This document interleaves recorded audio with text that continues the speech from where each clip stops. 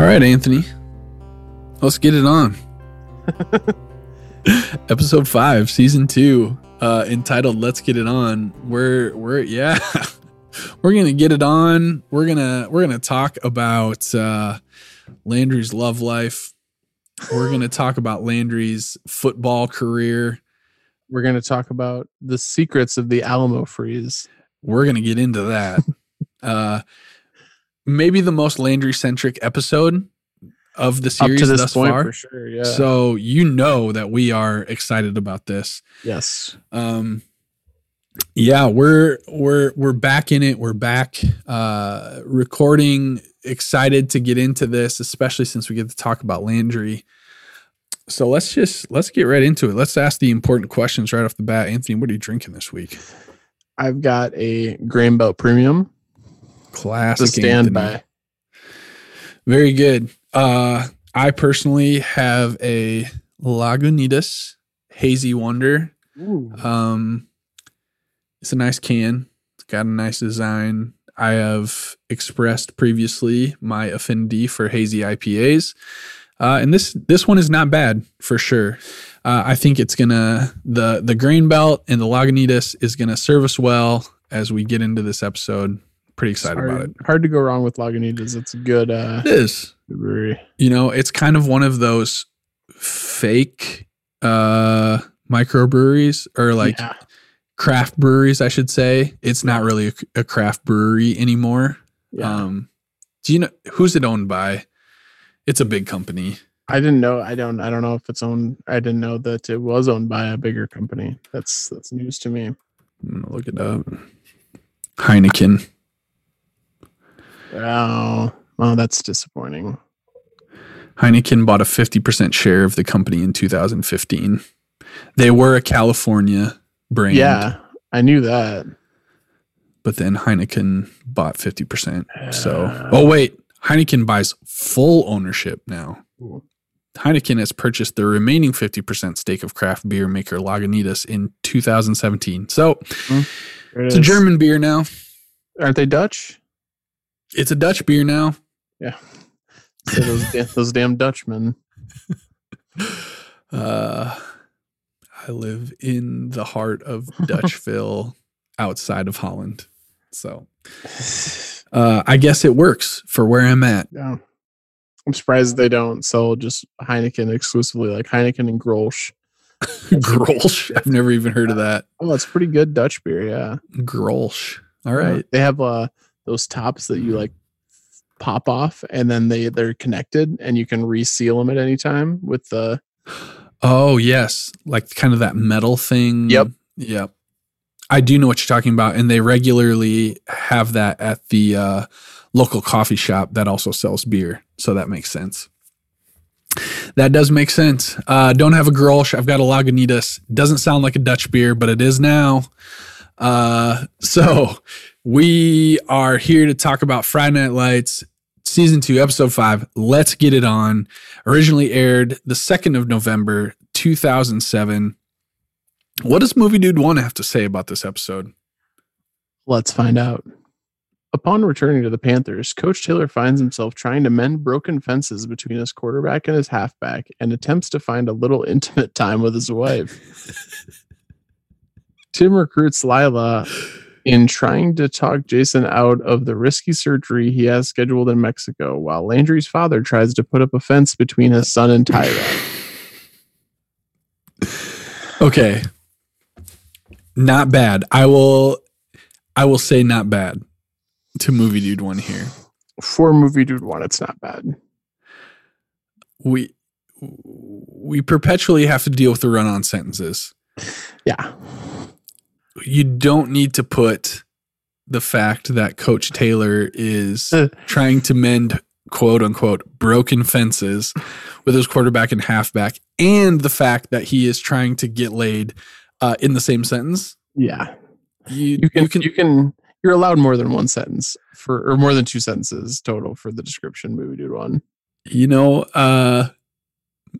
maybe you can work in a semicolon. We've discussed that at length. It might be possible to utilize it in this case. Also, okay, I didn't notice this at first. So in the first sentence, he says, Coach Taylor finds himself trying to mend broken fences. And in the last sentence, Landry's father tries to put up a fence yeah, between his son and Tyra. Do we give him points for that, or does that fall flat?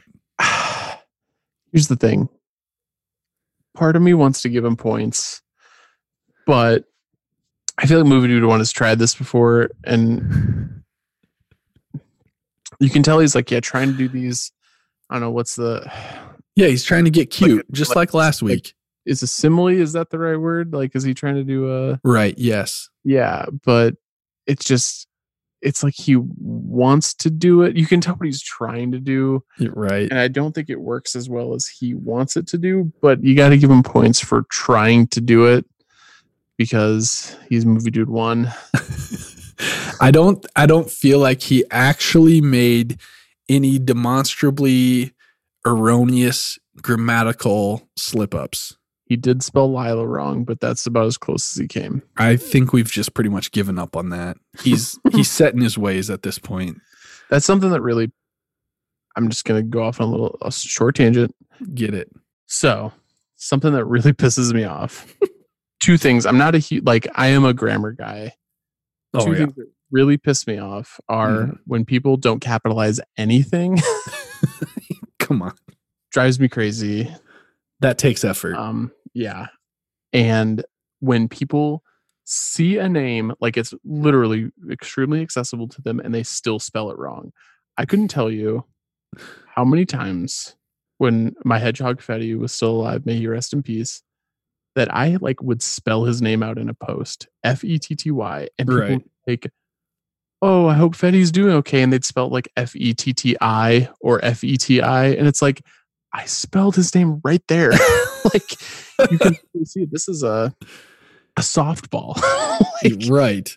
And that's where to come full circle. Yeah. When I see Movie Dude 1 spell Lila, Lila, when he's on the IMDb page and can see right. It's spelled Lyla. It's right there, man. It is right there. That's a good point. I am on the lookout though for if we ever actually see Lila's name spelled on screen. I bet we do in the credits. For sure we do in the credits. Oh, that's a good point. In the closing credits. Gonna have to watch for that. Yeah. That'd be the definitive answer right there. Not that it was really up for debate. It's not up for debate, but who the hell would spell it Lila? That doesn't make any sense. For some reason, this is totally unnecessary, but for some reason, every time we talk about the name Lila, which we do frequently on these episodes, how to spell it, it always makes me think of Lola Bunny from Space Jam. Okay, yeah, I can see that. I'm not going to go any further than that. Okay, all right. I was very interested where that was going, but okay. Yeah, well, never mind. I'm going to cut a lot of that. That's fine. Okay. All right. So, have we given Movie Dude 1 a rating? I don't think we have. We have not. You've talked me. You've talked me down for sure. Right. Good. So yeah. That's what takes me out of it, the misspelling of Lila, because the name is right there. You can see. I don't know. It's so hard. That's fair. I mean, I've kind of gotten used to it. It doesn't bother me like it does you, but it definitely, when you talk about it like that, you pull me right in there with you. I do feel like this is, as far as Movie Dude 1 goes, it's better than average. Would you say? I'll give you because that. everyone has Lila misspelled. So yeah, I think attempt at a simile is what is the word I'm looking for? God, I've got it right. Admirable? Yes, that's exactly the word I'm looking for. So I think we got to give him points for at least attempting that, even though for me it fell flat personally.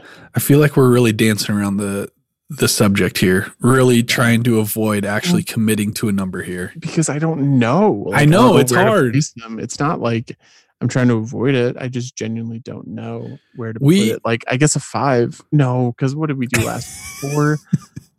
Yeah, okay, that's better than that. 5. Final answer 5. We like Movie Dude 1, right? Like when it comes down to it, we have positive feelings towards Movie Dude 1. Sure. I feel like he's a friend of the show. If we Yeah. could have Movie Dude 1 on the show, we would have him. Oh, absolutely we would. Yeah. Yes. So I'm gonna give him the benefit of the doubt. I'm gonna say this is better than normal for Movie Dude 1. Yeah. If you give him a 5, I'm gonna give him a 7.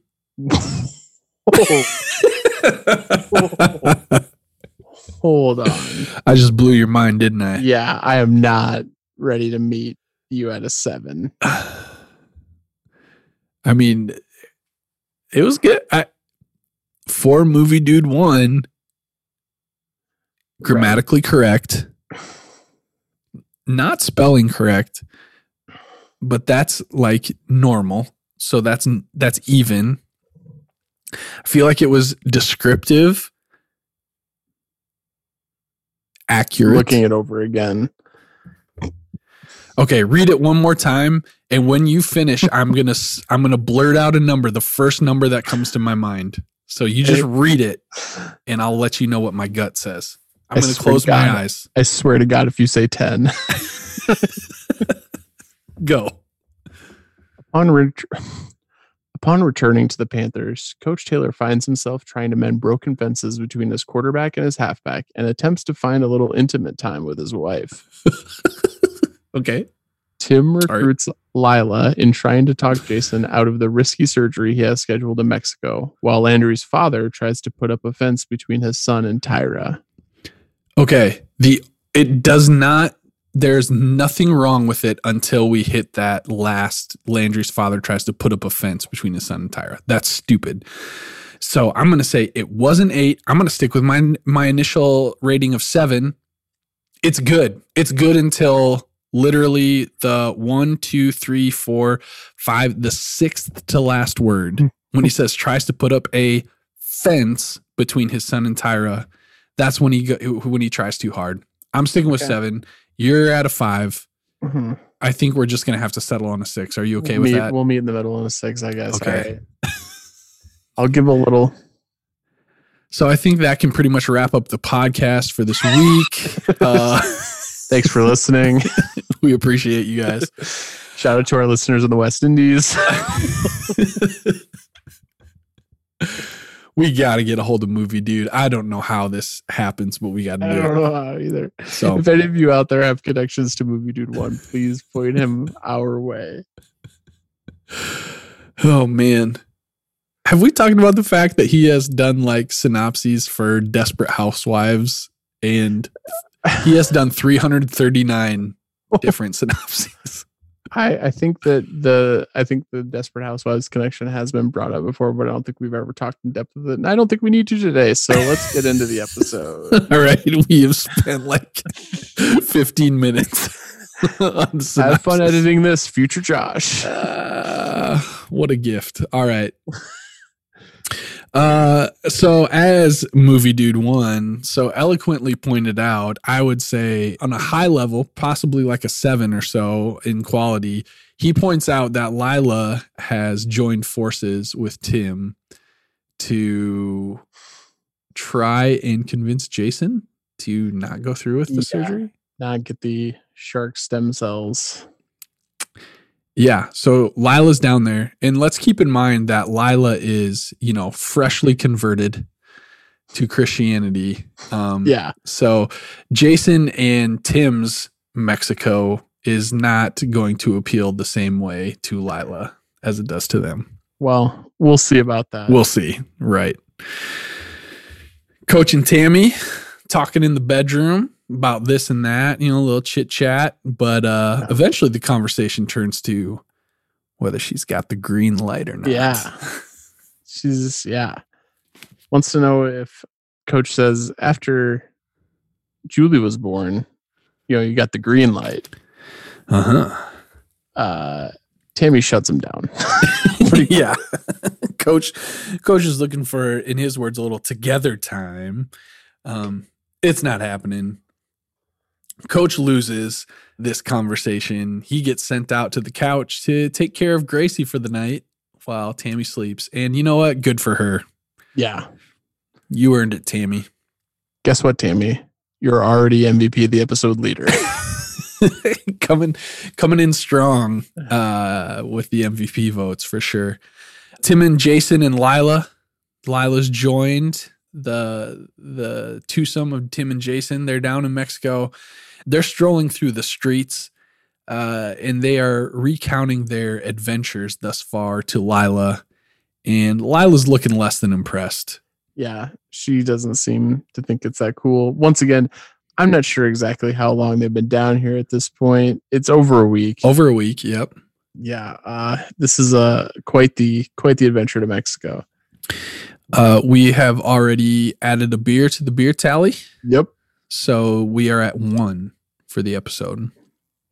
Back in Dillon, we get a interesting, awkward conversation between Matt and Julie in the cafeteria. Yeah. I got to chuckle. Before I get to this little quote, I want to tell you, as you're watching this, I think because we just released today the episode, I think we should have sex. I think this is where this came from. Yeah. But Angie blurted out during this scene, she just said, if you're eating school lunch, you should not be having sex. She said that as the scene began. So I got a good chuckle out of that. Words of wisdom. Angie Iverson. Sure. That's solid. That's actually really good. But yeah, they kind of have an awkward conversation. I don't remember what they start talking about, but it's very obviously awkward. Julie says to Matt, "This has to be the most awkward conversation of my life." Matt says, "Actually, it's not as bad as last night. Grandma tried to explain to me where babies come from." So Julie says, "So what did you do about it?" Matt says, "I just turned on the TV. As soon as I heard the word stork, I just turned on Law and Order and pretended not to hear her."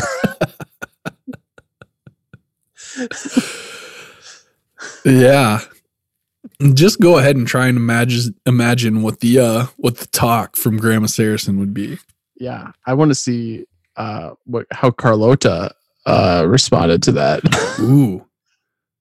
We have not gotten into the whole Matt and Carlota thing for a while. No. And there was a little tension there for a bit, but it's kind maybe that's how the conversation about where babies come from came up. Grandma Saracen saw the spark. Thought she better get ahead of that. Yeah. So Matt literally runs into Julie in the cafeteria. It's very awkward. And in fact, Julie says, "This has to be the most awkward conversation of my life." Oh yeah, you just said that shit. Yeah. Okay. So Landry, after this awkward exchange, Landry's commentary to Matt is just no. Just no. And Matt's like, "What?" He's like, "You know what I'm talking about. No." So Landry does not support the reunion of Matt and Julie. Not at all. Which, as if you have a place to speak, Landry. Let's get real. Yeah, come on, man. You murdered a guy. That's the only reason you're in a relationship. Yeah. The truth hurts. Back at football practice, it's not going well. The team is looking really bad. We get another instance of Coach, his ongoing bit, I guess, of just not accepting Landry's name. No, it's a conscious effort at this point. Absolutely. Yep. Yeah. Coach calls him Lance. Yeah. But the reason that he is referring to Lance is he's actually kind of impressed by Lance's performance on the field. This is kind of a probably an inspirational move by Coach here. So the team's looking terrible, and he actually has everybody switch positions the backs go to like lineman positions, and the linemen go and play quarterback and running back and cornerback and all that. Yeah. So he kind of that loosens up the team, gets everybody having fun. And in that process, yeah, Landry actually kind of impresses coach. So, but even in the midst of this inspirational move and coach showing his stuff as we know and love him to do, Matt and Smash, Saracen and Smash, they're still getting into it. Yeah. Which is unfortunate. Once again, we love the Matt and Smash bromance. Yeah, we hate to see them not bromancing. It's pretty rough. So coach gives them up downs. They're gonna go work it out by sweating it out basically. Coach and Mac are in the office having a little talk after practice. Mac sees right through coach. Yeah. He's immediately asking are you and Tammy romantic again? I loved the whole approach that Mac took. So he says, a new baby can be a son of a bitch sometimes. Which, as someone who has 3 kids, 5 and under, Mac's not wrong. Love them. They can be a son of a bitch sometimes. Yeah. And then he follows that up with you and Tammy back in the saddle again. Yeah. Yeah. Gives him some advice, says, hey, you know what I did is I had Susan go out and have a couple drinks with her friends, got loosened up. Yeah. And, when we got back in the saddle again, bought her some flowers, some tulips. Some tulips. Yeah, she likes Susan likes the tulips. To which coach responds, do me a favor. Not now. Not ever. Talk to me about you and Susan riding in the saddle. Yeah. He does a great not now, not ever. Do I want to hear about you and Susan riding in the saddle? There's some great dramatic pauses in the way that. Yeah, that's good. Yeah. Back at school, I guess, Landry asks Tyra about her interaction with the police. Yeah, they're kind of arguing about the situation again. They're never really on the same page here, but in the heat of the moment of their argument, leads to a little kissy. Mm-hmm. There between Landry and Tyra. Yeah, the heat of the moment is heating things up between them. But we find out that Landry's dad, Pa Clark, Deputy Sheriff Pa Clark, or whatever his title is. He finds out that Tyra is actually a person of interest in this murder because of her connection by being sexually assaulted. Not only her connection, but also like her just general record. Yeah. She doesn't have a very clean. They're discussing her record and kind of being like, basically saying like, we can pin this on her. Right. Yeah. Yeah. Tyra's definitely not squeaky clean by any means. They also know that her sister's a stripper, apparently. Right. That's in her file. So yeah, things are getting a little tense with the Clark family and that whole situation. Back in Mexico, Lila's pretty pissed. She wants to go home. She's had enough. She is ready to leave Mexico, go back to Dylan. Tim tries to get her to stay. Lets her know that he's got a booze cruise booked. Yeah, that's his answer. Is a booze cruise. Lila thinks that's a terrible idea, but Tim kind of doesn't quite throw on the waterworks, but definitely pulls out his more emotional side. Yeah. I mean, honestly, it was pretty impressive by Tim.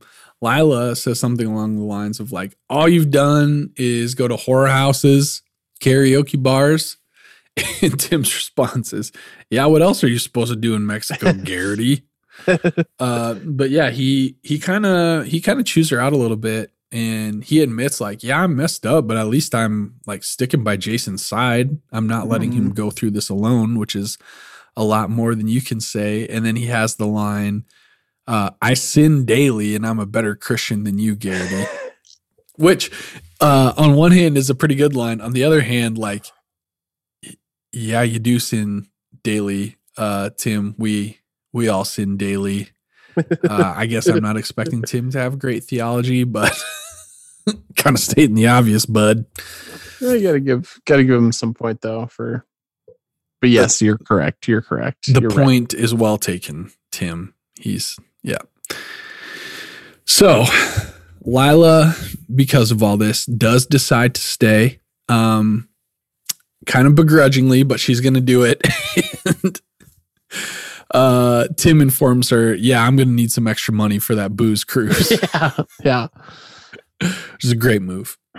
Cutting back to Dylan, Tammy wakes up, finds that Coach has taken the reins. He has got Gracie. He's got kind of like in like a car seat type of thing, just watching over her while he cooks breakfast for Tammy. He also happens to have brought her flowers, tulips. Yeah. Nice tells move. Tammy, hey, I've Wednesday, what day? What happens on Wednesdays? Oh, I know. I made a schedule. Let's see. Wednesday. Oh, you've got book club tonight. Tammy's like, I don't want to go to book club. Those ladies are insane. Coach says, no. You're going to go to book club. You're going to have some wine and loosen up. It's going to be great. Tammy, I think, gives a look that says, I know what he's doing. But it says, okay. But I'm going to still take advantage of this. Yep. Yeah. Yeah, Coach is going all in on Mac McGill's advice, which if we've learned anything from this, from the show thus far, Mac McGill is not a person that you want to try and emulate. Not at all. With your life. Questionable decision by Coach Taylor here, but he's going for it. He's desperate. He's in a tough spot. He is hoping to quote Flo Rida and Pitbull. He's wanting Tammy to give him the green light.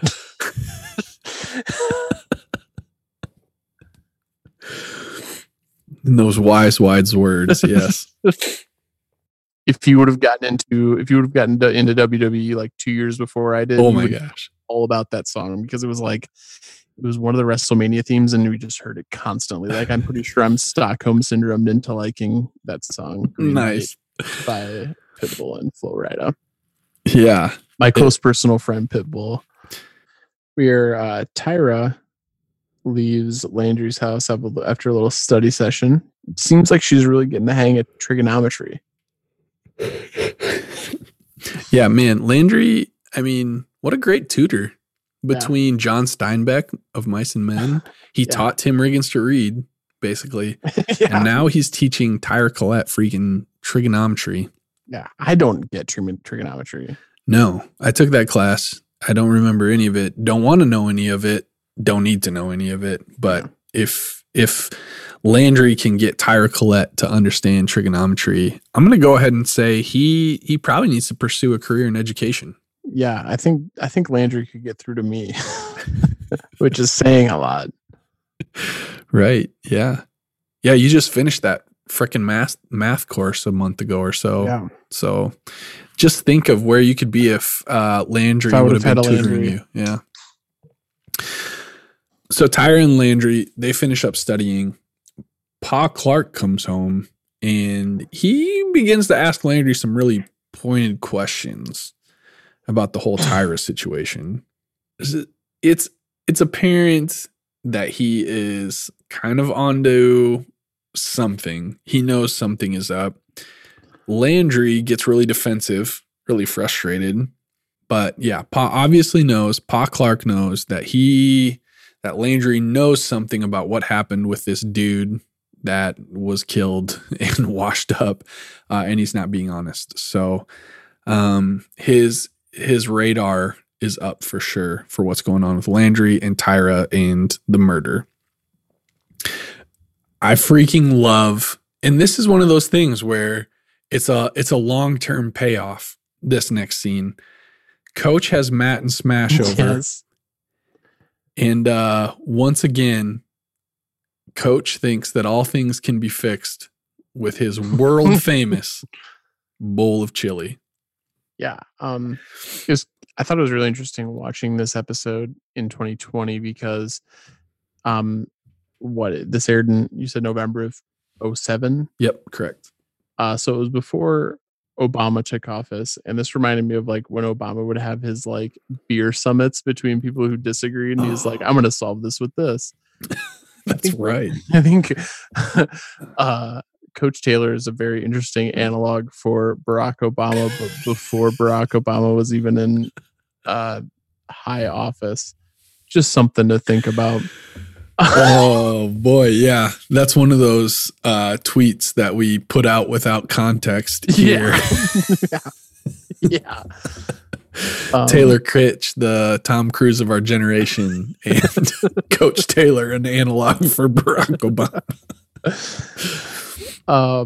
Yeah, Coach is having Smash and Matt over to squash the beef over a couple bowls of Coach's famous chili. World famous.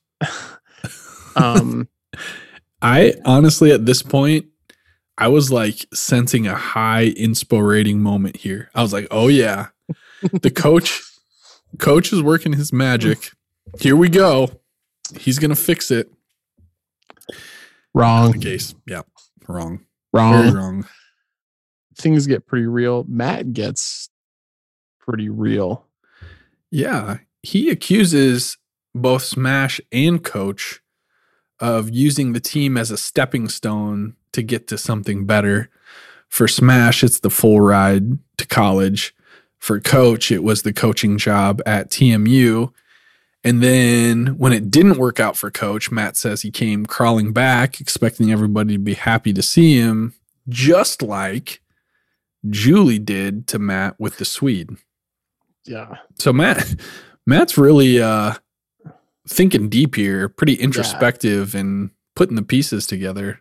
Yeah. Matt basically, says that, drops the mic and and walks out. Yeah. Very, very introspective, very kind of puts the hammer on the head of the nail for sure. After the dinner, so Matt leaves, then Coach basically kicks Smash out. Tammy comes home. She's a little tuned up. She's a little tipsy. She had a good time at book club. Coach is doing the dishes. Tries to put the moves on. Yeah, Coach is trying to. He sees his opening. He's like, "All right, I'm going for it."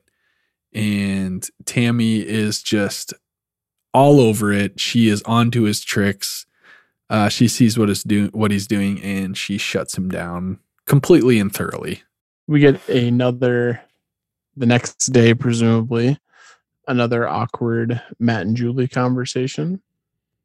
Julie invites Matt. She just happens to have an extra ticket to a Decemberists concert. Oh, yes. Very 2007 reference right for there. Sure. So, sorry, go ahead. So I actually, the first thing I thought of when she said that she had a ticket to the Decemberists is there is an episode of Austin City Limits that Explosions in the Sky, an obvious friend of the show, yes, played on. And Explosions in the Sky has long been one of my favorite bands. And so I looked forward to and watched that episode on PBS after Saturday Night Live got over on NBC, flip it over to PBS and watch Explosions in the Sky. But the opening act for the Explosions in the Sky episode, the Decemberists. Interesting. I looked it up when this episode aired of Austin City Limits, October 13, 2007. So mere weeks before this episode, referencing the Decemberists and obviously featuring the music of Explosions in the Sky. Yeah. So we are about as 2007 as we can possibly get at this moment. I thought that was a great connection. That is. I loved the Decemberists in 2007. Really? Well, I liked that one song, the Crane Wife or whatever. All right. So Coach calls Lance into his office and he tells him that if I put you in the game on Friday, you're going to be all right. Basically, kind of letting him know like, hey, you might see some playing time. So be prepared. Andrew's psyched. Yeah. He's very excited. I literally remember when this happened to me in high school. I was a freshman and I had been kicking Reggie Kuiper's ass up and down the practice football field. And I can't remember who got hurt. Somebody got hurt and Coach Hurt. Have we ever talked about the fact that his name is Coach Hurt and he's a football coach? I don't think we ever talked about it directly. No, because it's so like just normal to us. But our football coach was named Coach Hurt. Yeah, football and wrestling coach. Yeah, right. But he actually came and pulled me out of English class with Mrs. Cutler, and he was like, "Hey, I think you're going to start." Not freshman year, Mrs. Tappy. Okay, so maybe it was sophomore year. Okay. It could have been sophomore year. So it wasn't kicking Reggie's ass up and down the practice football field, but might have been Jeremy Dykstra. It still could have been Reggie. Wasn't No, I'm thinking of Reagan was 2004. So yep. Regardless, this means nothing to 95% of our listeners. Anyway, I remember when Coach Hurt pulled me out of Mrs. Cutler's English class and said, "Hey, I think you're going to start on Friday. You going to be ready to do it?" And of course I was like, "Yes, Coach, I'll be ready." On Goofus Maloofus moment. Yeah, I did go Goofus Maloofus. But Pa Clark, he goes over to the Colette's house and he talks to Tyra. He makes some pretty pointed accusations. Makes some accusations and makes a big, I would argue, parental mistake of assuming that his child is the angel. Right. And that this girl is a bad influence on him and stay away from my son because you're et cetera, not knowing Pa Clark, your son killed a man. He's a murderer. He's a murderer. She didn't have boo to do with it, basically. However, I mean, if you want to take this logic to the fullest extent, if it was not for Tyra, Landry would not be a murderer. That's true. But if Landry weren't there, Tyra might be a murder victim. Touche. That's a good point. I think she could have stood up for herself. And well, she did the first time. She freaking burned him with a cigarette lighter. Yeah, so maybe not necessarily a murder victim, but definitely like something. If she wouldn't have murdered him herself, which she probably could have, given the circumstances. Tyra's kind of a badass, yeah. Yeah. Let's say Tyra didn't drag Landry into this life. Landry more or less dragged Tyra into their connection.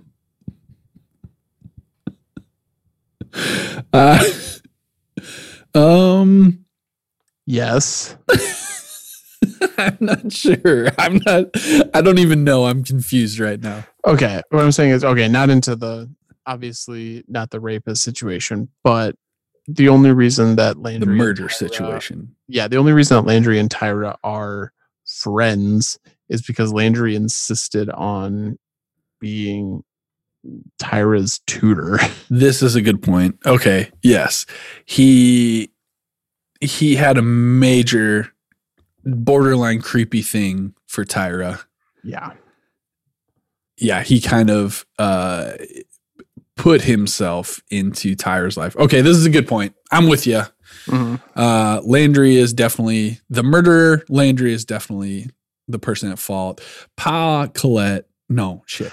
And frankly, if it weren't for Landry trying to become Tyra's tutor, would Tyra have been in the diner that night? Damn. You just blew my mind. Mm-hmm. I have a feeling that guy would have got to her regardless. But He would have gotten to somebody for sure. He had rape counts in 2 other states. that's true. So maybe not necessarily Tyra, but he would have gotten to somebody. So Ugh. I don't know. So Landry's a no hero. good. Let's go back. All right. Yeah, you're right. Landry's You're a right. hero. He probably saved countless people from being raped. That's true. That's actually true. Okay. But yeah, Pa Clark gets, I don't know. I felt a little ruthless. He was like, the whole you and Landry thing never made sense to me, Tyra, but it's starting to. Like, not only ruthless, but creepy. Because once again, Pa Clark is like in his 40s, 50s. Borderline 50s. Yeah. He's like telling this girl that she's way too hot for his son. Like, Ugh. it's weird. And once again, the classic parenting mistake of being like, you're the reason that my kid is acting weird. Like, just assuming that your own child is the angel, which I've seen in real life, I've seen in fiction. Just is extremely frustrating to me. I mean, let's be real though. It doesn't make sense. Still a thing for a dad to say about your own son. Yeah, you're right. You're right. But yeah, like, yeah, like you should be. I don't know if I'll be a father, so I don't know where I can stand on this because I don't know what it's actually like. But like, if I were to have a son, so like right now I'm 32, so like at best I'll be 33 if I were to have a son. Right. My oldest kid. So let's say I'm basically Pa Clark's age. Yeah. If my son's dating a smoke show, but she's 16, what am I doing with my life? And I'm thinking that also because my son is for sure going to be a goofus maloofus, but that's neither here nor there. Yeah, we'll check back in 17 plus years. Yeah. To see how it's going. So, yeah, basically, Mr. Clark demands that Lila stay away from old Lance. Yeah. Keep your distance. Yeah. Tries to build that fence. Just pounding in them posts, stringing up them wires. You've pounded before.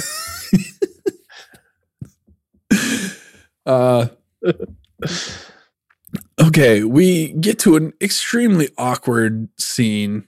Tammy's picking up food from the Alamo freeze. I know we have some things to discuss about the Alamo freeze. Let's wait. Let's talk about. We'll get through the scene, the plot first, and then we'll dig into the Alamo freeze. First of all, I want to point out that Matt lies to Tammy's I face. wrote that down too. He about Gracie. He tells Tammy that Gracie is a very cute baby. But he says it in it's so tentative the way that he says it. It is a lie. He knows it's a lie. We know it's a lie. Gracie is an alien baby that there is no way that baby came from Coach and Tammy. Absolutely. It is the most unbelievable part of the show. And I hate it. I hate it. Yeah. Alien baby. Matt lies to her face. She is not cute. Like he says it in such a way too.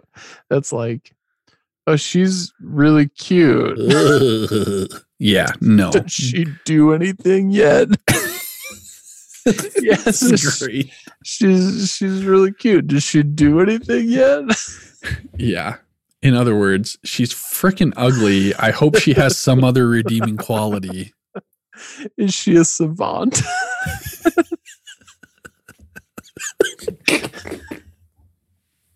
This is basically what Matt is asking. Yeah. Not very convincing, Matt. So he starts by lying about Gracie, and then he tries to talk to Mrs. Coach about Julie in that whole situation. He's like, he gives her food, and then he's like, "Hey, Mrs. Taylor, do you think I'm a chump?" Do you think I'm a chump? Yes, definitely ask your ex-girlfriend that question, Matt Saracen. Ex-girlfriend's mom. Yes, definitely ask your ex-girlfriend's mom that question, Matt Saracen. Yeah, it is painful. It's painful. Landry thinks I'm a chump for going back to Julie after she broke up with me for the Swede. Do you think I'm a chump? And Tammy's like,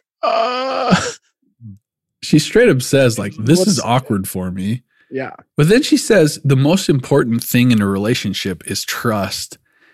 And in my mind, I feel like she has just like worked against her daughter right there.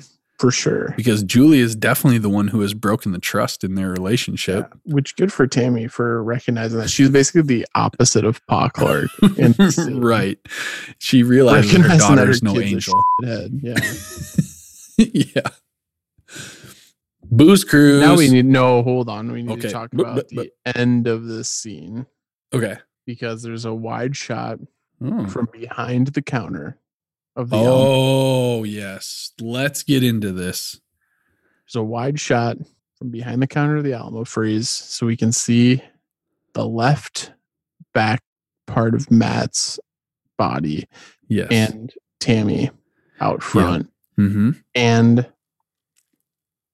for some of you less eagle-eyed watchers, you might not have noticed this. But I wouldn't have noticed, but for the Snapchats that I noticed it. I noticed it right away. Yes. I noticed the cups right away, and then I rewound, and then I found the second thing I sent you, which we'll get into in a second. We see some cups. Mm-hmm. And I happen to notice right before it cuts. So, I mean, this shot probably goes on for about 10 seconds, 6 to 10 seconds. And I noticed right before we cut back to Booze Cruise that there's these cups. And what do those cups say on them, Josh? Tell me. But DQ Dairy Queen. DQ Dairy Queen. Now, this doesn't end here. Oh, no. There is, I mean, we're talking like, I had to strategically pause because I noticed it last second. Because I noticed the sign behind Tammy outdoors, the sign for the people driving by. Yeah, so Tammy, she's like inside, and you're seeing the sign outside. We see the LED sign outside. Tell us what it says. It switches in the last like fraction of a second. So I mean, we're talking just a few frames to Blizzard of the Month. Blizzard of the Month. The Alamo Freeze is what I used to think was a defunct Dairy Queen. Now I don't know what to believe. Josh, I think we've got ourselves a Taco Johnston situation. Taco Johnston's. This is a Dairy King, I think. No, dude, because it said DQ. So right. No, yeah, there's something there. This is a Dairy Queen that closed, we'll say, in like the summer of 2006. And they reopened it up as the Alamo Freeze, and they're like, all right, listen, we've still got a lot of Dairy Queen merch. Let's use this while we've got it. Yep. But we're not franchising it because that costs a lot of money. So Yeah, this is for sure an old Dairy Queen, and they've still got signage everywhere. It's obvious. Yeah, you can't. They're not even trying to hide it at this They point. haven't even changed the LED signs. They're just going to keep calling them blizzards. You know, which I think they're in for a lawsuit. Listen, I've got family in law. I've got lawyer cousins. I've got lawyer friends. DQ, I think you got a case here. It is starting 13 years old. Class action lawsuit against the Alamo Freeze. What's the statute of limitations for I'm not sure. breaking franchise law or whatever the heck we're talking about? I don't know, but all I know is I'm getting in on it, baby. They're just going to keep calling them blizzards, which, you know, in our hometown, the blizzard was the boomerang. Boomerang, yeah. In Orange City here, where I work, it is the razzle. You can get a razzle. So the Alamo Freeze, yes, the very Freeze. Questionable. The Alamo Freeze is to say the least. I don't know exactly what kind of racket they got going there, but it's sketchy. But I'm calling my lawyers. All right, we'll be on the lookout for more. I mean, we're pretty positive of what's going on, but yeah, we'll look out for more evidence for the class action lawsuit. But this conspiracy theory holds more water than most conspiracy theories. It's true. I mean, we have hard photographic evidence. Yeah. You sent me the Snapchats. I've seen it with my own eyes. Yeah. So nice work on that. I've got video footage on hand. You know. Say that about QAnon. You can't. So, you can't. No, not at all. For our listeners. Let's go on over to the booze cruise, though. Yeah, let's get back to Mexico. Let's get back on island time. Then Mexico's not an island. It's not at all. But it is Caribbean. Well, it's Caribbean time, maybe. Yeah, if they're in Texas, they're probably on the east side. Okay, yeah, you're right. So we're good. Booze cruise, beer tally's up to 2. Yep. Tim, did he have one already?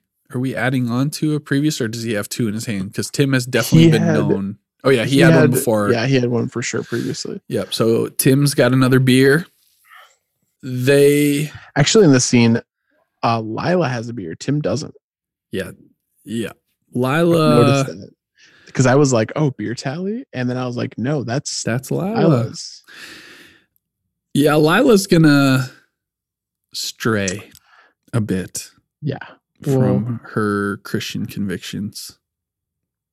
We'll get there. I won't dive in yet. It was a shock to me. I don't want to get let's not get ahead of ourselves. Yeah. But they try to have their little intervention that Tim had planned. Yeah, Street is pretty adamant that he's going to go through with it. He doesn't really care. Tim says, like, I'm not going to allow it. Like, I cannot, if you die on the table, I cannot go back to Dylan and look your parents in the eye and say I was there and let you do it. Which I feel like, for me, that's a pretty convincing argument if I'm Jason. That was a pretty good line by Tim. But Jason says he's absolutely fine if he dies on that table. Lila tries to play the God card, and Jason's response is Jason gets he minces no words in these next couple lines. He says, maybe I'll just let some Jesus freak dunk my head under the water and wash all my troubles away. To Lila. Then to Tim, he says, maybe I'll just grab a 12er Riggs. That'll fix me right up. Or maybe I'll sleep with a single woman across the street. Jason's hitting rock bottom, and he's trying to pull his closest friends down with him at this point. Yeah, he is literally like, That'd be like if this intervention was for Tim instead of Jason, and Tim was like, well, at least I can still walk 6. Like, that's how Yes, that's a good comparison. deep he's gone. Yeah. Yep. Riggins, again, like you said, he kind of lays it out for Jason. He tells him he'll knock him out and drag his ass back to Dylan. Texas, yeah, if he has to. Kind of walks away from him at that point, goes to a different section of the boat, and Jason kind of says, screw it. Jump ship. Throws himself overboard into the water. Bad call. Which, you know, if you're a paraplegic and you are paralyzed from the waist down, I don't know that you're popping back out of that water. Yeah, don't jump off a boat in the ocean. I mean, I think that was kind of his intent, was to kill himself. Right. I don't know how he got back to the surface, but he did. Salt water helps you float. Buoyancy. Yeah, that's a good point. He swims to shore. And so this is my theological background. This is a turning point for him. You know, he kind of made that comment to Lila about, like, do I just let some Jesus freak dunk me underwater and wash my problems away? And he literally dunks underwater. This is kind of like his baptism, just like the symbolism of baptism, going beneath the water and dying and being raised to new life. He goes underwater. He comes back up. He swims to shore.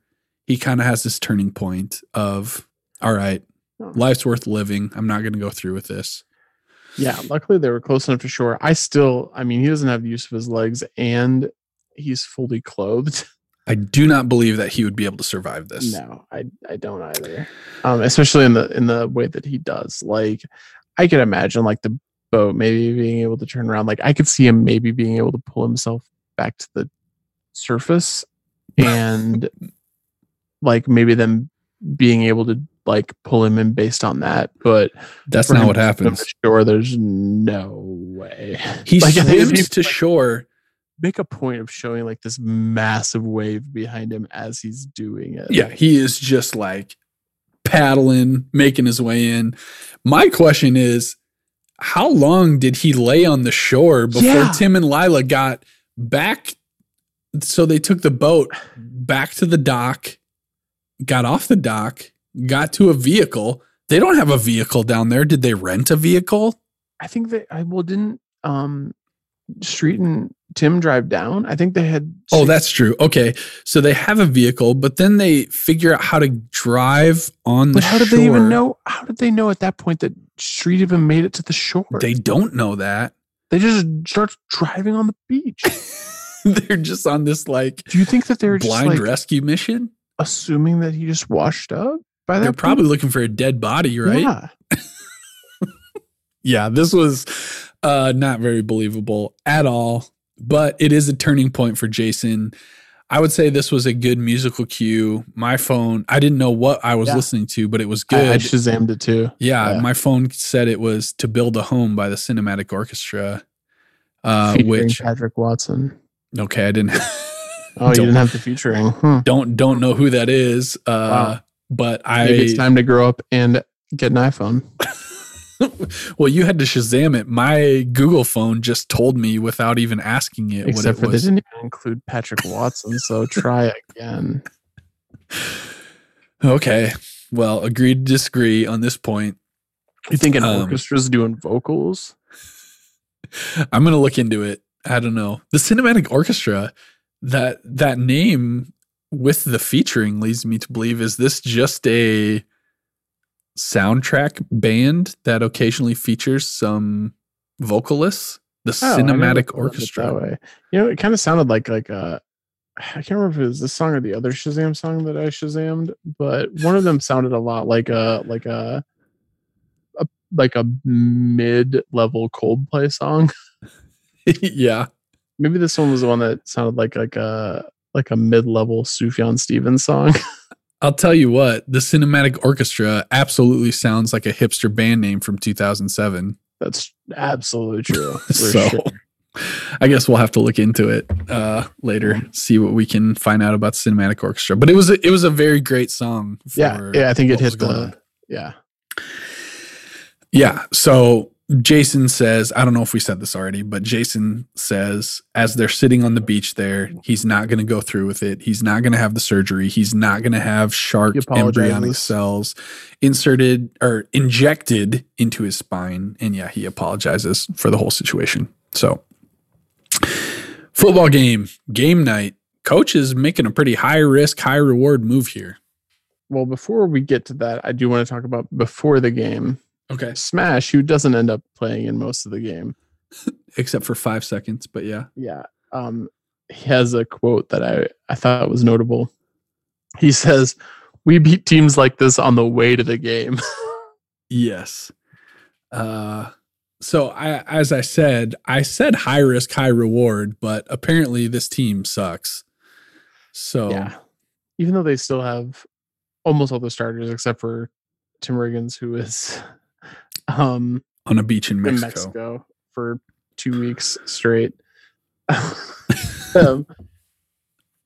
But yeah, so he pulls. This is a great, interesting Coach Taylor moment. Yeah, because he pulls Smash and Matt from the game just to like make a point. Yep. And it's kind of like, this guy's got to be on pretty thin ice as a coach. Like, he just ditched the team. Right. I mean, you probably build up a pretty good padding of goodwill if you win state. But still, like, he ditched him. And now he's like, I'm not going to start arguably the 2 best players on the team. Also, the 3rd best player on the team is not here. Not there. Yeah. And hasn't been here for 2 weeks. Like I said, high risk, high reward. You know, if this was a Westerby, he probably wouldn't be making this move. Let's be honest, though. Wasn't it Westerby or was it? No, I don't know who it was, but it definitely wasn't Westerby. It was Westerby. For real?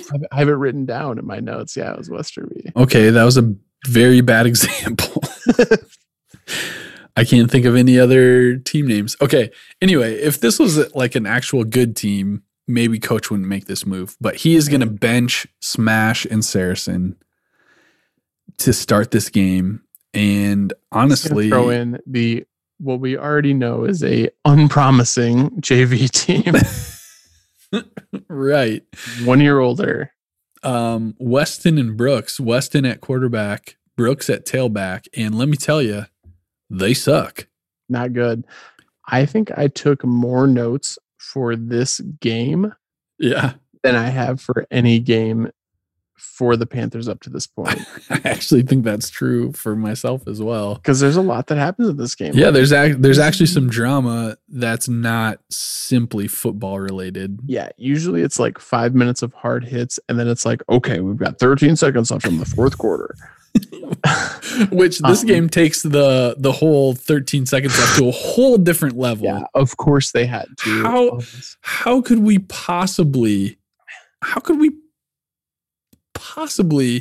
get more last second than we already have for every single game, but we do it. Okay, we'll get to that. Let's talk about it. So Weston and Brooks, they suck. Smash and Saracen are on the bench. They're fighting even as the game is going on. Coach tells them to shut up. He's not having it. Weston throws a pick 6. So things are in rough shape. So far, I would say Coach's plan is not going well. Not going well at all. I got to imagine. I can't believe that the Dillon Panther fans aren't rioting. Right. Yeah. How is there not a riot happening up in the stands? But they really don't even show, like, you would think Buddy Garrity would be losing his GD mind. Yeah, for real. Buddy Garrity is not interested in any sort of like moral victory or like lesson to be learned. Buddy Garrity's measure of success is solely measured in wins and losses and state championships. So I would assume he would have no interest in this experiment that coach is putting on. Yeah, no, I got to imagine that he probably would have caught wind of this and like visited coach. He would have found his way down to the sideline. Yeah. And been like, we can't be doing this. But anyway, things aren't going well. It's 13-0 at the half. Panthers are down. At halftime, coach says, all right, who wants to say something? Somebody's got to have something to say. Yeah, he's not going to make the inspirational speech. He demands that someone else does it. Does Landry, or before Landry speaks, because Landry starts to talk, but before that, doesn't like, it's Bradley. Yeah, doesn't go. Landry says like maybe the whole's better than the sum of its parts. Matt Saracen looks at Landry and is like, Landry, shut up. Shut up. Coach is like, shut up, Saracen. What's that, Lance? Yeah, it's so good. It's Landry so good. Ends up giving this like inspiring speech. Yeah. He does it. I feel like, if we'll get into this later, I almost feel like we have to have the Landry Clark inspo rating of the week this week. Yeah, for real. Because it's not coach. No, he nails. And to put Saracen in his place, who Matt kind of needs it at this point. I love Matt. He does. We love Matt at this point, but like he needs to be put in his place for that little comment. Yeah. And beyond that, I mean, he has reason to be upset with the situation and with Smash and all that. But at the same time, like, nut up, dude. Like, nut up and step up and quit being a little crybaby about it. So leave it to Landry, I guess. Who would have thought? But Landry really brings things around here. Yeah. The team absolutely starts killing it in the third quarter. Yeah. They throw in the second half. Coach calls Lance into the game. Bring Lance up here. You mean Landry? Lance! Bring Lance! Landry makes a big tackle on an interception. Ends up causing the guy to fumble. Yeah. Which in turn causes a Panther touchdown. Yeah, Brooks picks it up and runs it in. Around this time, Matt and Smash decide to squash the beef so they can get back in the game. Mm-hmm. Saracen informs coach that they are BFFs once again. BFFs. Okay, coach so tells them to go warm up. Yep, get warmed up. At this point, there are 17 seconds left in the game. Well, the next thing we see after right. Matt and Smash deciding to squash. So they haven't been in yet. There's 17 seconds left in the game. The Panthers are down by 5. You got to assume, this has got to be the last play or whatever. Desperation mode. Onside kick from the Dillon Panthers. One of the most low percentage rates of success that you can possibly run in football. Onside kick, desperation move. Fumble. Westerby fumbles. Dillon picks it up. Number 69 picks it up. Same number as the road dog for Degeneration X. 4 seconds left. I have 5, but sure. Doesn't matter. Oh, that's interesting. 5 or 4 seconds left. Come up with 1 second apart? I have no idea. Okay. So there's play gets called. It's a pass to Landry. Matt looks at Landry and he's like, "Are you ready?" Landry is more ready for this than he's ever been for anything in his life. Can I ask a question here? Why in the Sam hell would you call a play for Lance at this point in the game? Because he gave an inspirational halftime speech. That is a terrible reason. If you want to win this game, do not throw the ball to Landry Clark. You put the ball in Smash's hands. You put the ball, anybody but this guy who just recently like kind of impressed you when you switch positions in a practice. Josh, I got bad news for you. Things are going to get even weirder for Landry's perception on the team. But okay, the pass is to Landry. It's incomplete. Westerby wins. Do they? But wait. Oh. Pass interference is called. Ball is moved to the 2-yard line. A game can't end on a defensive foul, as we learned. So there's 1 second left. This 2-yard is line. The second game that we've seen that ends beyond regulation. And this isn't even like the last time when it was a like 2-point conversion. This is a full play after regulation ends. I just want to say that pass interference call, extremely late call for an extremely obvious pass interference. Yeah, they had called the game for Westerby. Like it was Westerby wins. And then all of a sudden, this yellow flag like dribbles out. It was Westerby wins. Coach Taylor's a piece of shit. Yeah, fire his ass. We hate him. Fire him. He's gone. And then, wait a minute. Hold on a second. We got one more play. 2-yard line. What's going to happen? Handoff to Smash. Jumps over the line. Panthers win. Touchdown. Announcers suddenly praise Coach Taylor. Football is back. Yeah, baby. And not just Coach Taylor. Landry Clark gets the credit for the win. The crowd starts chanting, Landry, Landry, Landry. And I feel like this is actually a significant moment for Landry because he's no longer Lance. He's Landry effing Clark. The announcers are talking about Landry's great performance. He got fouled. That was it. He had that one good hit. We'll give him that. He did. But like they're like, this was an outstanding. It's like in NBA 2K when like you were the player of the game. They're like, and this guy was an outstanding performance from this guy. Yeah. This is literally them being like, and an outstanding performance from Landry Clark tonight. He Whole got crowd. Landry, Landry, Landry. I literally wrote down very confusing. He didn't do anything. No. He got hit in the back while the pass was up in the air. That's what Landry did. They do say like he provided a spark for the Panthers, I guess, but how did the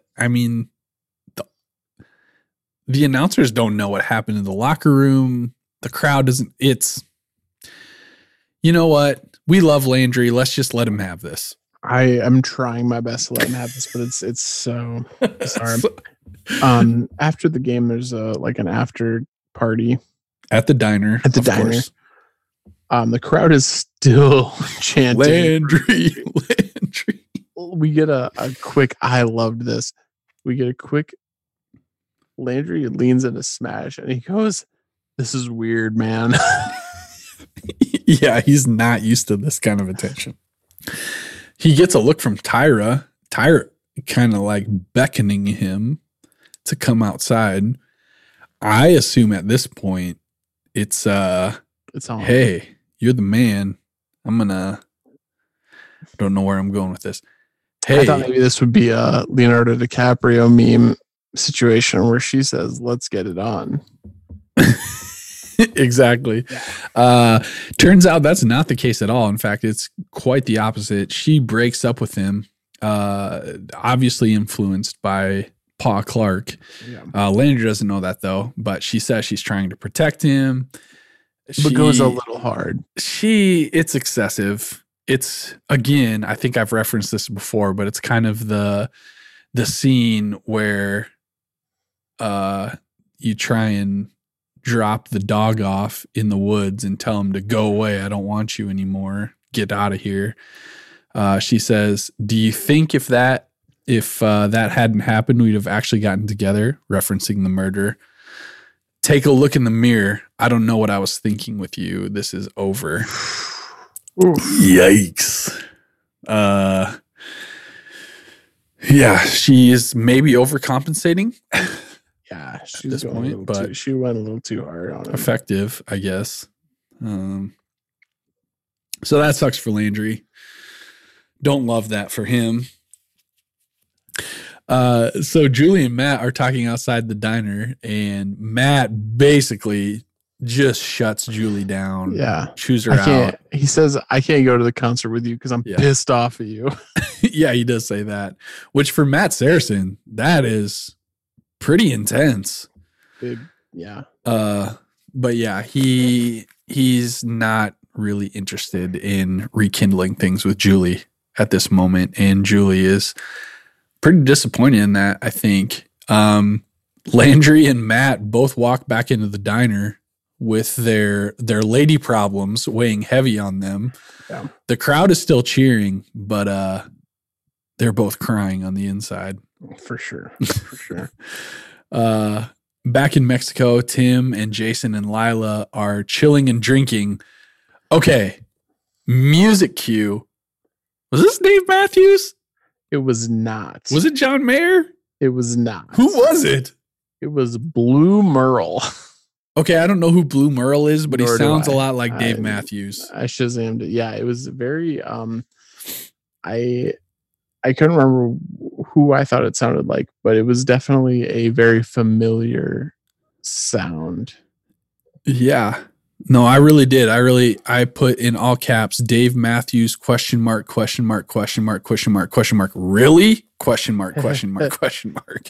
Is it John Mayer? I hope ? But anyway, they are hanging out down there. You know, they've kind of had, Jason has had this kind of turning point realization, like, I'm not going to go through with this, but they're going to enjoy their time down in Mexico yet. So they're drinking and hanging out, and Jason and Lila are getting a little kissy in the moment. Pretty affectionate. It is, it's looking like the Jason and Lila thing is happening. Maybe back on until we get a little, I thought, and now once again, Josh, it's been a while since I've watched this season, which has been really exciting for me because it's fun to revisit. Yeah. And be kind of the revisiting host, and not remembering a lot of the stuff, but yeah. We see Lila kiss Tim shortly after kissing Jason. Oh, and yes. I, for a second, thought we were going to have a, like, Y tu mama tambien, like, three-way.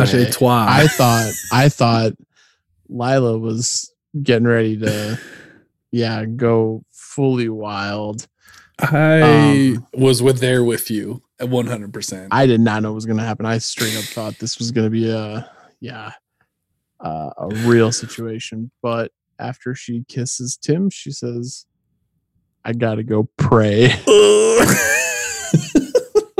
Yes, you do, Lila. Yes, you do. Woof. Wow.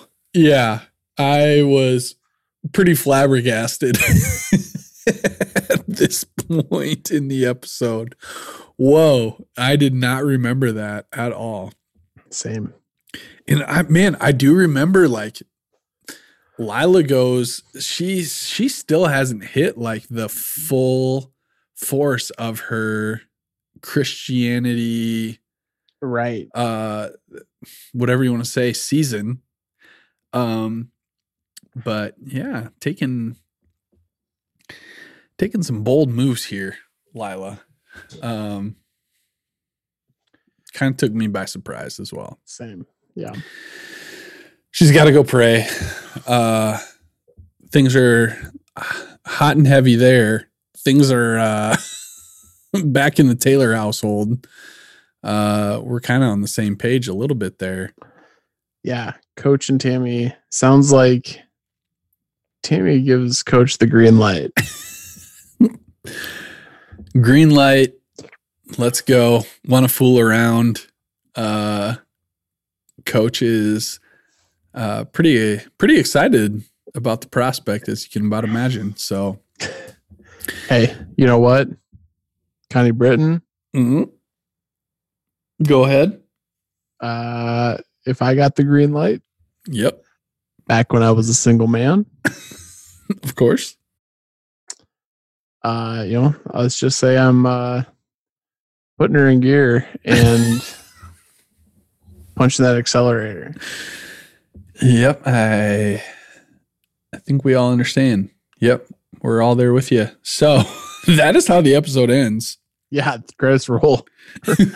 So good for Coach. We're happy for him. He got the green light. Way to go. And yeah, we're gonna come right back here and we're gonna get into some of the characters.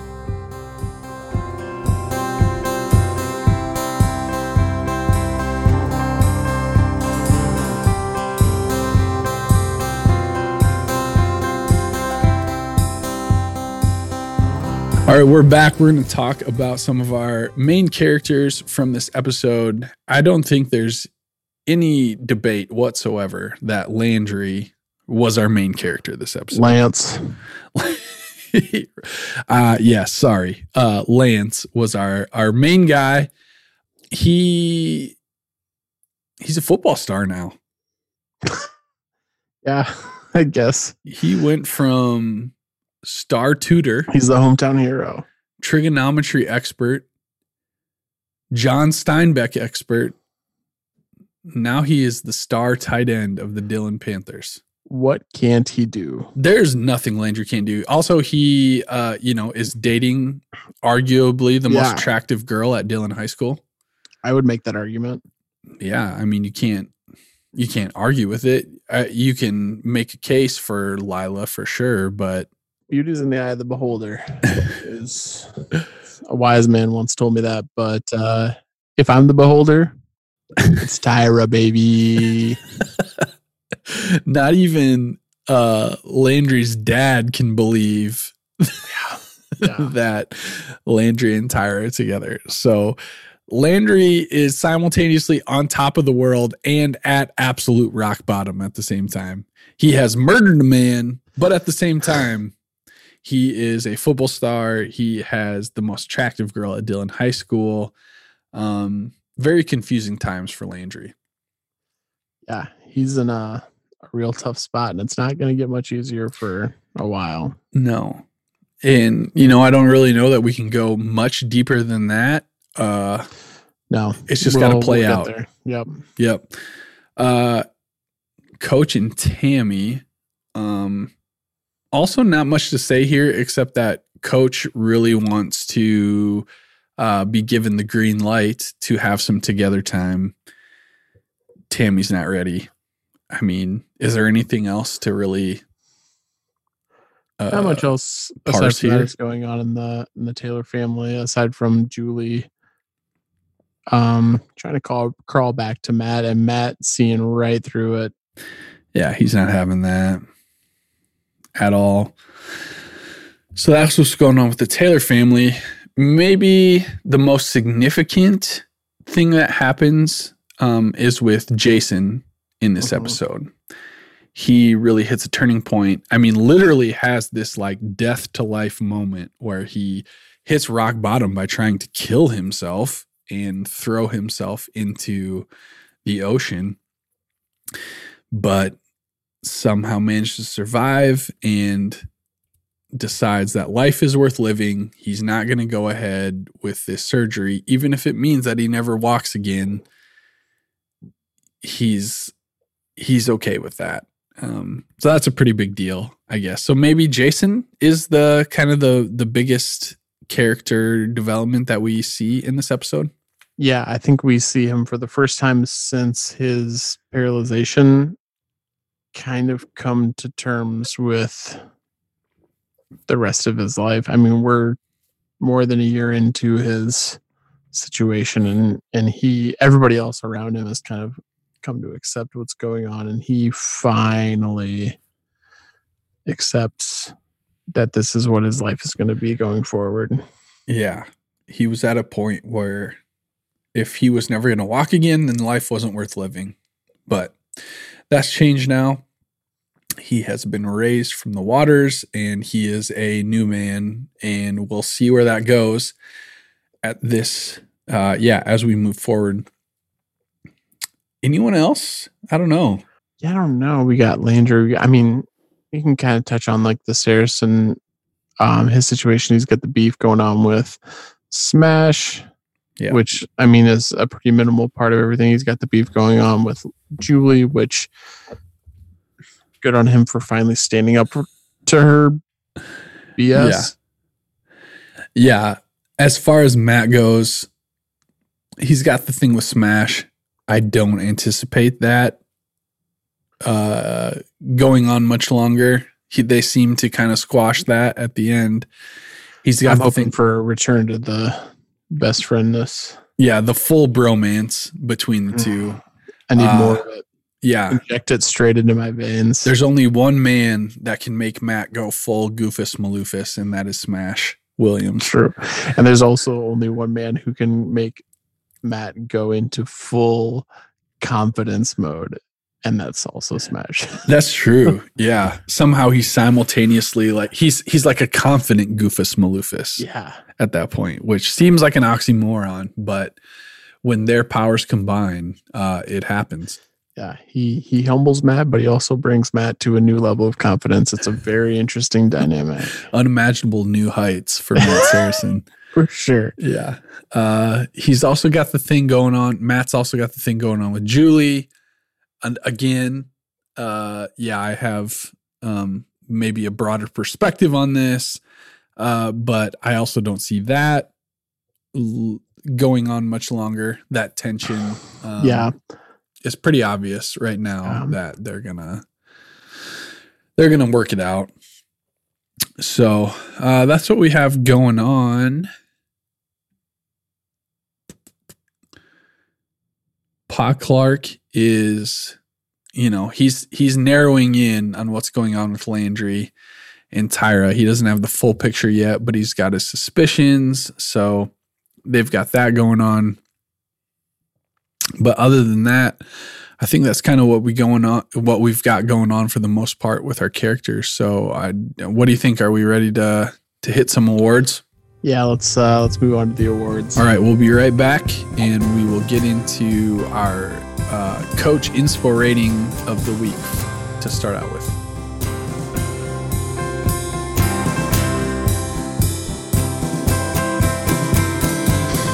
All right, we're going to give out some awards here before we close out our podcast. We're going to start, as we always do, with the Coach Taylor inspo rating. What did Coach even do this episode? What do we have going? I gotta admire his and be inspired by his desire to get back in the saddle, as it were. Coach's main thing in this episode was that he was horny. Yeah. But you know what? If I'm Coach Taylor, if I'm Anthony Hookman and Connie Britton is looking like she does in this episode,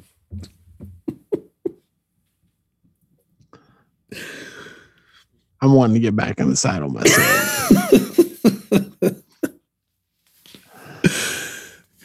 Can we put this on there? I don't know. I don't know. I was wondering that as I said it. I'm glad you said it. But I knew I had to say all of it, but I don't know. I think we'll have to let it sit for a good month and a half. Let's leave this up to future Josh. Yeah. All right. Sounds good. So we're not blaming Coach for how he's feeling. Very understandable. Is it inspiring? I don't know. I gotta say, there's some inspiration to be found from his, how much work he's putting into it. He's taking Mac McGill's advice. That's how much That's how desperate he is. He went ahead and bought tulips simply because Susan McGill loves tulips. Yeah. Yeah. So he is willing to spare no expense to go all out in that. So, okay. I think we get it on that side of things. But that being said, he lets Landry give his inspirational halftime speech, which you got to deduct points from that. Yeah, we're gonna have a special edition Landry Clark, the Lance inspirating of the week for sure. So we'll come back to that. I do think that benching Smash and Saracen, as I mentioned before, high risk, high reward. It obviously pays off for him. They win the game. But it only pays off by like sheer luck. Yeah. Beyond regulation, a penalty by the other team. On Landry. Again, yeah. Like, does not affect. Honestly, if they would have kept in wherever the dinguses they put in. Weston and Brooks. Yeah. I think they could have pulled off that little last minute move. If Landry would have gotten fouled, I think, yeah, in that situation, I think they would have been fine. But so we're not impressed by this. He lucked out barely. Arguably, yes. And if there's so many variables. If Landry wouldn't have gotten that pass interference call, Coach could have been on the hot seat. Yeah, they're calling McGregor back in. They had him on speed dial. When Coach McGregor said, "I'll be seeing you again," this is what he was talking about. Buddy Garrity had Coach McGregor on speed dial saying, "Listen, we already paid you. Let's get you back. Yeah, you want a job, buddy?" Yeah. Okay, so we got to decide: do we give? Is it a positive or a negative for Coach to want to get back in the saddle so desperately? And is it a positive or a negative for him to have such a high risk, high reward move that barely paid off for him? I'm going to say it's going to balance out. I think it's in the positives for sure for getting back in the saddle. Okay. But in the low negatives for the risk reward situation, I think the benching of Smash and Saracen, I think, made a point. Mm-hmm. But I think when it comes down to Dillon Panther football, I think it was a bad call. And I think that it could have cost him his job. And I think it was a morally correct in Coach's special way, but really, really dumb in the long run call. So I think I'm going to give Coach, I mean, we're talking like a 2 or a 3 here. Positive 2 or 3. I feel like that's fair. I would say the benching Smash and Saracen was kind of a movie dude 1 move where he's trying to get cute. Quit trying to be cute, Coach. Let's win a game. And then you can get a little out there. Same with you, movie dude 1. Like, just give us a solid synopsis. It's not that hard. No. And then you can branch out a little. You can dick around with your similes.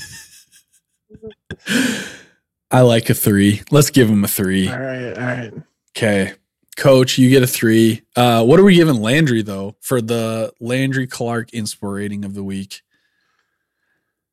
Are we grading on a curve? Because if we're grading on a curve, this is a 10 for Landry. Yeah, I was gonna say a 10 before you even brought up grading on a curve. Congrats, Landry. We're giving you a 10, buddy. This is your time to shine. It's never gonna come again, so enjoy it. I mean, to be fair, Landry getting with Tyra was kind of an inspirational things. That's but, true. We yeah. could have been giving him this award last week or the week before or whatever, but we'll just kind of add that all up into this week and we'll give him a 10. Julie Taylor hate-o-meter. How much do we hate Julie this week? I'm gonna go with just a flat 0. I think it's not in the negatives, not in the positives. You kind of gotta give her props for realizing that she was in the wrong last week with the Swede and realizing the Swede is a freaking scumbag. The worst. And he's so greasy. Realizing that she does want to be with Matt. Yeah. Even though she does it under kind of false pretenses, if that's the right term. Yeah. She's trying to patch things up, which is what she should be doing. So, but I mean, it's not like a respectable thing, an admirable thing. It's just kind of what she needs to be doing. So I think neutral. We can't blame Matt for his reaction. No, that is fair. Stick up for yourself, Matt Saracen. Yeah. So Julie, we're going to give you a 0. We're neutral on you this week. Yep. Yeah. Hopefully you can turn it positive next week, but the Big Rig beer tally is what we have next. I think we had 2, which seems low for another Mexico episode. I had 3. Okay, so we had 1 when they are strolling through the streets of Mexico, recounting their adventures to Lila. 2 on the booze cruise. I just had Tim having another one there. I don't remember because I only keep a running tally and I don't note where those beers came from. I probably should start doing that. But I had You feel 3. confident? I do feel very confident. All right. Yes. We'll give him 3. And I think it's always fair to round up anyway. I think it's always fair to go with the largest amount because you know that there's implied beers that we absolutely did not count. So once again, it's Mexico. So we got to assume that there's probably perpetually a beer in Tim Riggins' hand. All right. The Alamo Freeze presents the Matt Saracen Aw Shucks Goofus Maloofus moment of the week. Did we have anything for this week? Yes. Matt asking Mrs. Coach if she thinks he's a chump. Yeah, that was painful. That was a painful Aw Shucks Goofus Maloofus moment of the week. That was definitely a no-brainer on that one. Moving on to the Buddy Garrity sleazeball move of the week. My goodness, was Buddy Garrity in this episode? I don't think we saw Buddy for a fraction of a second. Not a single moment of Buddy. You know, and on IMDb, this gets a pretty high rating for the episode. How can that be? Correlation, causation. Yeah. We'll let you decide on that. So there is no Buddy Garrity sleazeball move of the week, which is kind of disappointing to me. I think is that a first? We might have had one. I feel like there's one back there where he didn't show up, but very rare. Very rare. And probably not a great idea to make a habit of that, dear writers of Friday Night Lights. Speaking to them 12 years ago. By the way, I don't think this is going to turn out for you. Notable music cues. What did we have? I know we talked about it. Yeah, we had 2. One that you thought was by Dave Matthews. I'm still not convinced that it's not, because I don't think that person or band that you said is a real thing. So we had To Build a Home by the Cinematic Orchestra, that was featuring Patrick Watson. I don't know about Patrick Watson, but yeah. And If I Could by Blue Merle. So I think we can agree on the Cinematic Orchestra. Yeah, that's the right choice, especially since Blue Merle is not an actual thing. Our quote of the episode. Do you have any nominations for that? I don't think I wrote down. I did have a couple. So the first one being a conversation between Julie and Matt. Julie says, "This has to be the most awkward conversation of my life." Matt says, "Actually, it's not as bad as last night. Grandma tried to explain to me about where babies come from." So Julie says, "So what did you do about it?" Matt says, "I just turned on the TV as soon as I heard the word stork. I just turned on Law and Order and pretended not to hear her." Yeah, I think we can all agree that Grandma Saracen explaining the birds and the bees is, top notch. That's good. Second nomination is going to be Coach Taylor to Mac McGill. "Do me a favor. Not now, not ever. Do I want to hear about you and Susan riding in the saddle?" I love that we know Mac McGill's wife simply based upon what we can infer about their intimate romantic relationship with each other. I would like to add something right before that when Mac McGill says, "You know, a new baby can be a son of a bitch sometimes." Yeah. You and Tammy back in the saddle again. I like that because I feel it. I understand where Mac McGill's coming from there. That's a good one. A couple of honorable mentions that I don't think are worth quote of the episode based on those previous nominations, but I think are worth mentioning. Matt Saracen about Gracie saying, she's cute.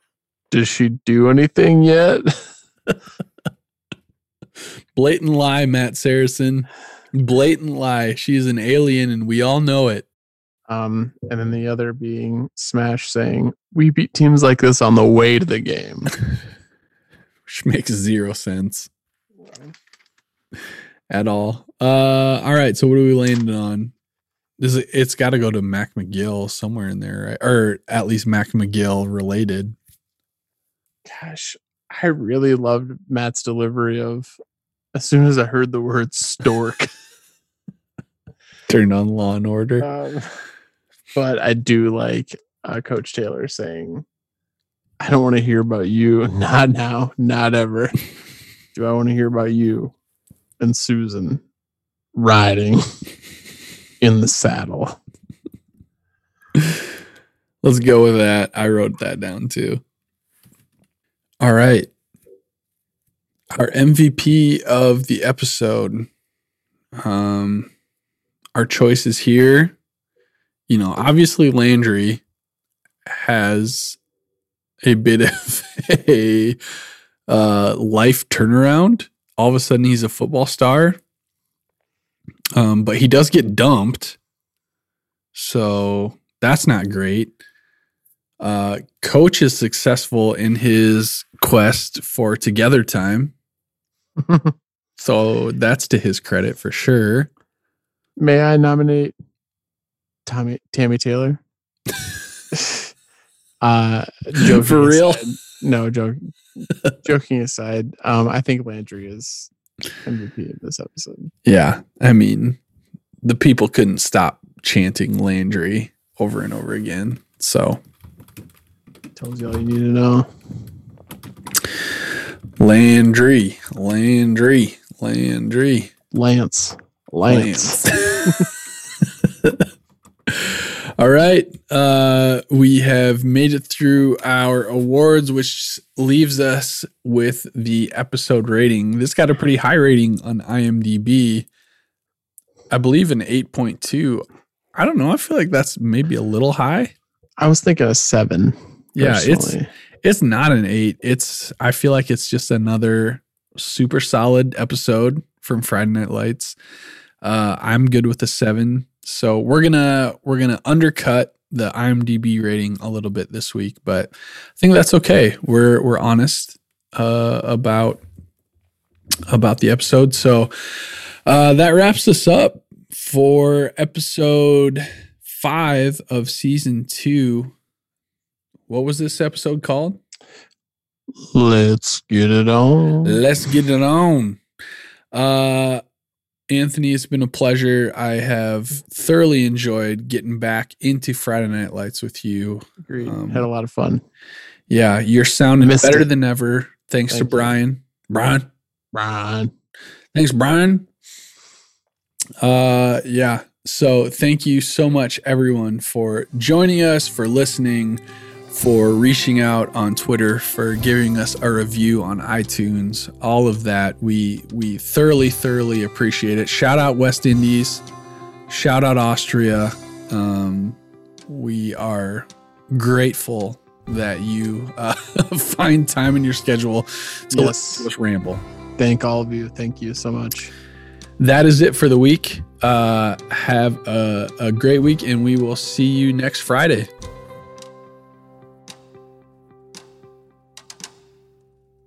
Let's touch God this time, boys. Let's touch God.